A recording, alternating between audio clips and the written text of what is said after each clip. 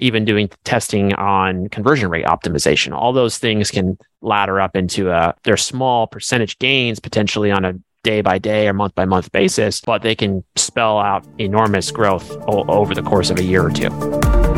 You're listening to Data Unlocked, driving better marketing with better data. We're interviewing marketing leaders to discuss how they're using customer data to bring more deeply personalized experiences to market. I'm thrilled today to have our guest, Ben Dutter, on the podcast here. Ben joins us from Power Digital, where he is SVP of Strategy. This is actually our second episode with Power Digital. We had their CEO, Grayson, on, I think about a year ago now. But Ben, welcome to the show. Thanks, Jason. Yeah, happy to be here and super excited. Longtime fan of the product and the platform, and we have a lot of clients in common. So excited to dig in. Great. So the last few months, we've gotten pretty deep into marketing measurement. We had an episode with Hi Bobby, which is an infant formula company that went through, an extreme supply shortage where they actually had to go so far as unpacking one channel and one of their marketing strategies at a time until they got to a point where they understood what was going on. We had Transparent Partners and their CEO on to talk about clean rooms. You recorded an episode recently with Michael Kaminsky from Recast, where we talked about marketing mixture models, and some of the cool statistical modeling that he does with his business. But I think there are a few people who are more knowledgeable than Ben is, around really thinking about understanding marketing measurement, in particular moving beyond the last click. And look, one of the big challenges that we see in today's macro is budgets are under extreme scrutiny. And it's tremendously easy to look back at your Google Analytics and your Meta or your Facebook ads and say, hey, I can measure my last click attribution, and I'm just going to do that, but nothing else. But at the same time, one of the big opportunities and one of the big challenges that everyone faces is, look, the goal here is to drive a sustainable brand. And while that strategy may work marvelously for the next quarter, it's not going to sustain as you think about the customer life cycle and brand building and everything else that's required, to build a presence and actually to affect, a conversion machine that does more than just get people and captures intent at that last possible moment. So today we'll be diving into just that. Ben and I were catching up a couple months back, and we were really just asking, what are best practices around thinking about marketing funnels and your customer life cycle, end to end, and what are the strategies behind that, and how to think about those strategies, and just as importantly, how to measure them. So Ben, maybe you can sort of just speak to the topic at a high level, and then we'll get into some methodologies and some techniques that you evangelize. Yeah, for sure, and great contextual tee up there. I think the whole point of measurement of any kind, whether it's in marketing or not, is to figure out what's working and what's not working.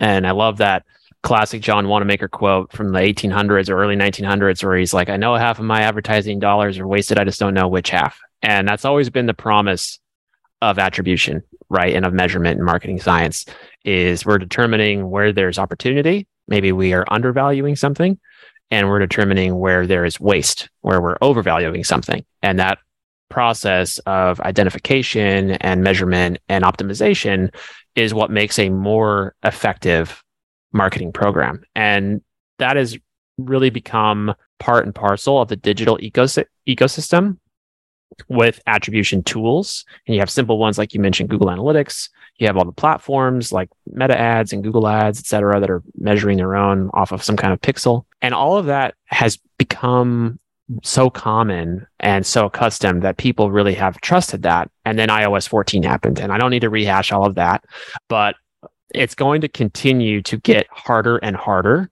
to track users, new cold users, at a deterministic level. And what I mean by that is individual level. And so there's really these kind of frameworks you have to create now as a modern growth marketer, as a modern marketing scientist, that allow you to determine where there is opportunity and where there is waste. And you can't just trust a tool to do it for you anymore. And you had mentioned the guys over at Recast, big fan of their product. And, I think media mix modeling is one of those solutions But my whole approach and recommended style for most of our clients is what we call triangulation. So it's a combination of multiple modalities and methodologies of measurement that if they all tell a similar story, a similar direction, they're within a couple of percentage points or what have you off of each other, that's likely very close to the truth. If they start to disagree with each other, you've got something wrong in your measurement protocol. There's some data collection that's not happening. There's some scientific principle you're not following. Something is wrong. And so for us, it's about how do you establish this kind of experiment-led scientific approach to measurement that's a little bit harder to execute on. You can't just turn on the platform and tell it to go, but that actually reveals a lot more of true value to the brand.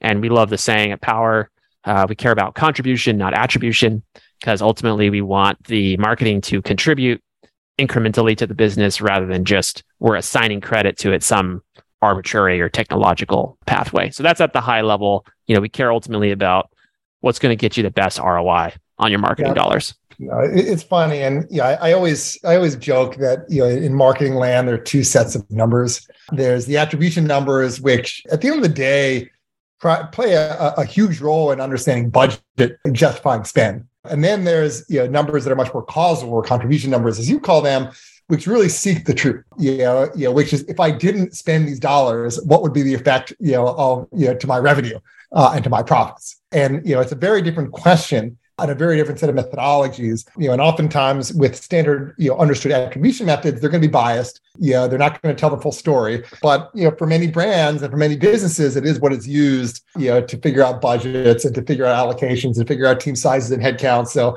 there's a lot of complexity within that, and it's important to disambiguate the two. But obviously today we were focusing on contribution, just trying to get to the truth. And so maybe we can you can talk about a few examples around this notion of the old versus the new, moving from attribution to contribution, and it sort of requires a different way of thinking. Take us through some real world examples here. Yeah, for sure. So one example, we have an app client who they have a free version and a premium version. They're a freemium business model, very typical. And they were able to get a lot of people to sign up for the free version, millions and millions of people, but they struggled at converting those people from free to paid. And part of the problem was they didn't have a clean experimentation testing roadmap, and they didn't really know who was their customer that would actually sign up for a paid version. They didn't have a clear understanding of who that was. And so we needed to test into that from a media mix standpoint, from a creative standpoint. And so the whole methodology, they were very, technologically attribution driven before, where they were assigning credit. And I don't know if you're familiar, Jason, that much in the app space, but with like MMPs like AppsFlyer and Kochava and Branch, et cetera, there's a lot of even additional obscurity in attribution than there is on like a D2C website or something like Google Analytics. So it's even more opaque for them to get to the right answer. And so we started doing what we call MMTs, or matched market tests.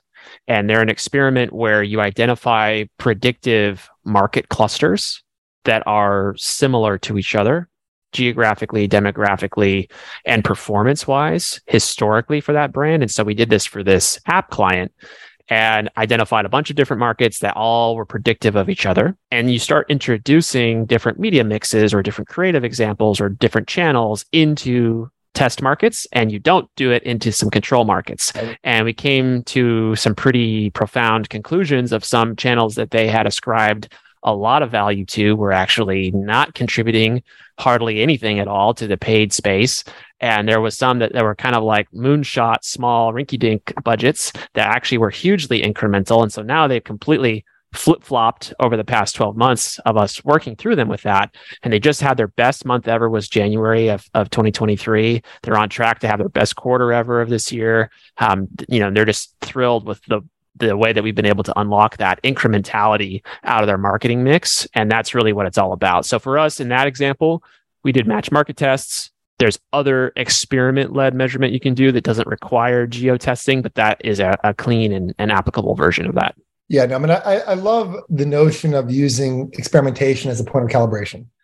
At Simon, we have relatively robust experimentation capabilities, but they're all limited to one-to-one messaging and one-to-one marketing. The example you described there is super interesting in that if you have a set of markets, let's withhold radio advertising across a few channels, let's withhold out of home across a few other markets, let's do it in a randomized way, and let's look at the response. And the math behind it can get complex, but intuitively it makes sense. You look at the markets that didn't have radio versus those that did, and see how much better do they perform on average relative to how we would have expected it to perform. And based off of that, you can get a sense of what the contribution is, which is exactly the question that we're asking here. And then you don't necessarily have to run that experiment for a while. And if you trust that this is how the world will work for the next 1-2 years, you can then double down on those strategies. And of course, the world changes and, channels evolve, a new billboard placements come, and the MTA in New York City opens up, do digital ads, in subway cars. So then you have to question some of your assumptions. But that point of using experimentation as calibration is incredibly powerful. Yeah, absolutely. We love to follow. I'm a big fan of acronyms, if you can't tell, but love to follow an acronym we call BEATS, BEATS. And it stands for business KPIs, experiment KPIs, analysis, technology, and surveys. And in that order, those 5 things constitute a comprehensive measurement framework. If you're not looking at all 5 of those things, then you're missing something potentially. And if all 5 of those things tell a similar story, then you're on the right track. And so, for an example, if the total business is trending in the right direction, and my marketing is saying it's getting worse, something's off there. But if my marketing is saying it's going great and my business is trending down, well, then we're getting cannibalization somewhere is happening and we're having waste and something is off with our tracking. And experimentation, that E, is the most important part. And that's what we're talking about today, because it sort of informs the back half of the acronym or that methodology. Whatever you input into it is the kind of the quality that you're going to get out of it. So whether it's a geo test, whether it is a holdout test with like a CDP where you're holding out certain groups of people and exposing other groups of people in email, for example, even doing testing on conversion rate optimization, all those things can ladder up into they're small percentage gains potentially on a day by day or month by month basis, but they can spell out enormous growth over the course of a year or two. 100%. And maybe we can talk about just general measurement challenges. Out of home radio is completely different than one-to-one marketing. Acquisition, targeting has its own challenges with the walled gardens of Meta, and Google. I know it's a big question, but certainly for our listeners who are trying to think about how to get their head around that, what's your framework around measurement? Just in terms of what actually happened and what do people actually see? Yeah, totally. We like to look at a top-down approach and a bottoms-up approach simultaneously. So I'll spell out what that means. Top-down would be, again, that business level KPI. So many of our clients are in the e-commerce space. They care heavily about acquisition. So let's focus on that for a moment. They need to hit a certain CAC, the customer acquisition cost, to be profitable. They know they have the math. Maybe they work with you guys and they figured out from their customer cohorts what the typical LTV is of that cohort. So they know what it takes to be profitable. And if they spend more than a certain number, they're just kind of lighting money on fire for no real reason for those customers. And so at the top level, is your blended CAC under your threshold? If it is, you can probably spend more money. If it's too high, you need to cut back somewhere or you need to get more efficient. And that many of our fastest growing brands and founders in the $25 to $100 million a year space, that's the main thing they look at every day is they just say, what was my trailing 7-day or 14-day CAC? Is it good? Push. Is it bad? We need to pull back. That can be enough for many brands. When you get the bottoms up approach, though, is, okay, well, I need to know what channel is working better for me, what creative is working better for me, what audience is working better for me, what have you in acquisition. And so we try to create these models or coefficients. So you might say, for example, let's just use Google Analytics. Google Analytics, we know, has a bias towards click-heavy channels. It's always going to de-emphasize. Extreme example, you can't get out of home attribution in Google Analytics, right? So it's going to show up as 0 every time. But just keeping it digital for a second, if you're watching a CTV ad on Hulu, it's almost impossible to get that tied back into Google Analytics without some sort of trickery on an MTA or something like that, right? But something like branded search is going to be very clickable. And so somebody might see the ad on TV. They go to their phone, they search for your brand name, they click on the brand search ad, and Google Analytics is going to give credit to brand search, but it was really CTV is what drove that component. So we developed these coefficients through experimentation and incrementality measurement that overemphasize or underemphasize what GA or whatever tool they're using spits out. So to continue that example, brand search might say that the CAC is $10 attributed to brand search, but we are going to give it a 10x coefficient, which means that it's actually only 1 out of 10 of those customers that brand search is claiming credit for is actually an incremental customer, which means its effective incremental CAC is $100 rather than $10. And so we do that same process across all these different channels and creatives and so on and so forth. And that allows us to tell the media buyers in a day-by-day basis, what levers and knobs do I need to pull in order to optimize my program? And brand search is such a great example, because the question to ask isn't, are people clicking on my ad and buying my product from my brand search keyword? The question to ask is, if I, again, think about contribution, if I didn't spend mega dollars on my branded search campaigns, would people still find my brand? And that's where the multiplier comes, because look, if someone's sufficiently motivated, they'll skip over all your competitors and go down to your organic results. If you're not placing organically for your brand search, you have much bigger problems.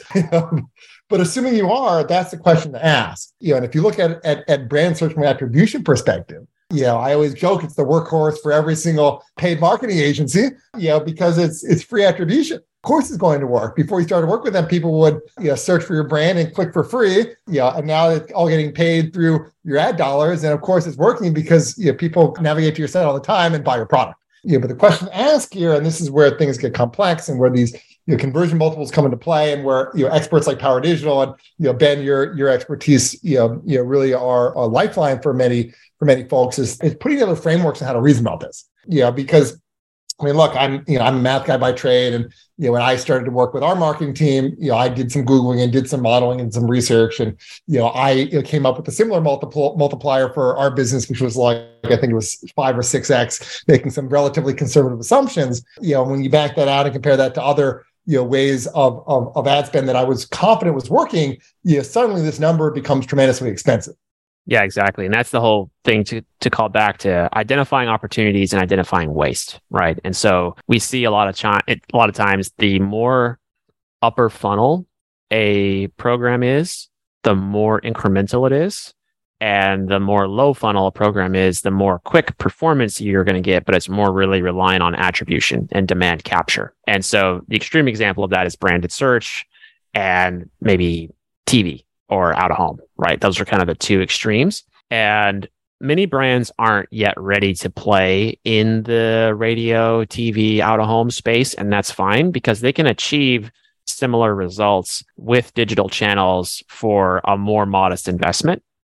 And we're seeing great success there. I'll give you an example, like with TikTok right now, which I know is all the buzz around if it's going to be banned or not. I'm in the camp that it won't be banned, but we'll see. And so for TikTok, it is terrible from an attribution standpoint for 90% of clients who use it. But we see time and time again, it actually drives really great incremental ROI for businesses, because people are super plugged in. They trust the TikTok algorithm. They love the content. They watch the ad. If the ad creative is set up correctly, they then go to search, or they then go to Amazon or what have you, to their buying modal of choice, and they buy your product. And so when we do those analyses, we see time and time again that channels like TikTok or CTV, though they have terrible attribution, if I was to judge them off of GA, they would be an instant cut in my media plan. They're actually driving a plurality or even a majority of the real incremental new customers driven to the site. Yep. I've said this before on the podcast many times, and it's sort of one of my mantras that I talk to anyone in marketing about, but it's always critical to remember that Google, actually acquired and now maintains Google Analytics for the primary reason of selling search keywords. So it's incredibly biased, and Google has built an amazing business by training everyone around the attribution models that make Google successful. It doesn't mean that Google doesn't work, but it does mean that the analytics that Google analytics provides are really purpose-built, to do a single thing at the end of the day. So Ben, we're sort of approaching the bottom of the show here. Bonus question for you. If you were to have this conversation again, around measurement, around attribution, around, ostensibly the intersection of demand generation and brand building, who would you have it with and why? Yeah, great question. I was thinking about this and I came prepared actually, because I want Trey Lockerbie, the CEO of Better Booch, my favorite brand of kombucha, which I have right here, to reach out to me and let's talk about it. It's a kombucha. It's delicious. The reason why is because I'm probably your number one biggest fan. I go through easily a 12-pack of those a week. So you do the math. And I bet that if we could get you some more brand awareness outside the Southern California area, you guys would crush it because your product is amazing. So come and talk to me and I'll definitely help you out.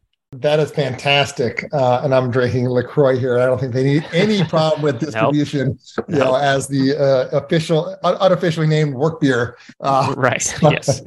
Well, let's make it Better Booch. I'm going to push for that. Ben, thank you for coming on the show today and sharing your wisdom with us. You're really recapping our conversation. As I said before, it's about brand building, and proper brand building understands the customer, understands the life cycle, understands the journey, knows where to buy Google keywords and where to have Meta, Facebook ads that have incredibly strong call to actions, but also thinks about the rest of the awareness, education, and every other the broader marketing program in totality. And I think it's incredibly hard, in this macro, for folks in marketing roles, especially folks in CMO roles, to really, figure out how to allocate their budgets.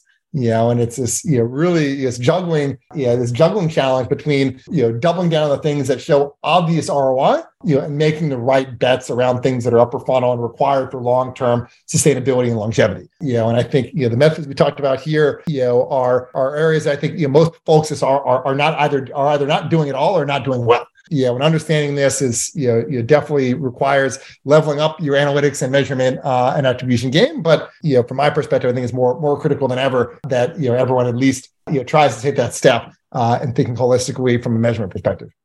Yeah, absolutely. And I think there's an unearned mystique around it, because I think in the olden days, a lot of consultancies and very expensive folks would make it sound a lot harder and more complicated than it is. And it's become quite democratized and a lot easier to accomplish now. And there's a lot of good resources online, but always happy to share my experiences and talk with anyone about how they can do it for their own business. Great. And with that, Ben, for any one of our listeners who want to learn more about Power Digital, anyone who wants to get in touch with you, how do they do that? Yeah, I'm very easy to find. I'm the only Ben Dutter in the world. SEO is great. You can email me if you want, ben@powerdigital.com, or just search up Power Digital. We're on all the places you'd expect us to find. And yeah, I would love to chat. That's quite the claim. And I am not the only Jason Davis in the world. But with that, thank you to everyone listening to this episode of the Data Unlocked podcast. If you'd like to learn more about Simon Data, please visit us on the web at simondata.com or email us at hello@simondata. You've been listening to The Data Unlocked. You can listen to more episodes on Spotify, Apple Podcasts, and Google Podcasts. This podcast is sponsored by Simon Data. We help marketers unlock their customer data to deliver a better customer experience at scale.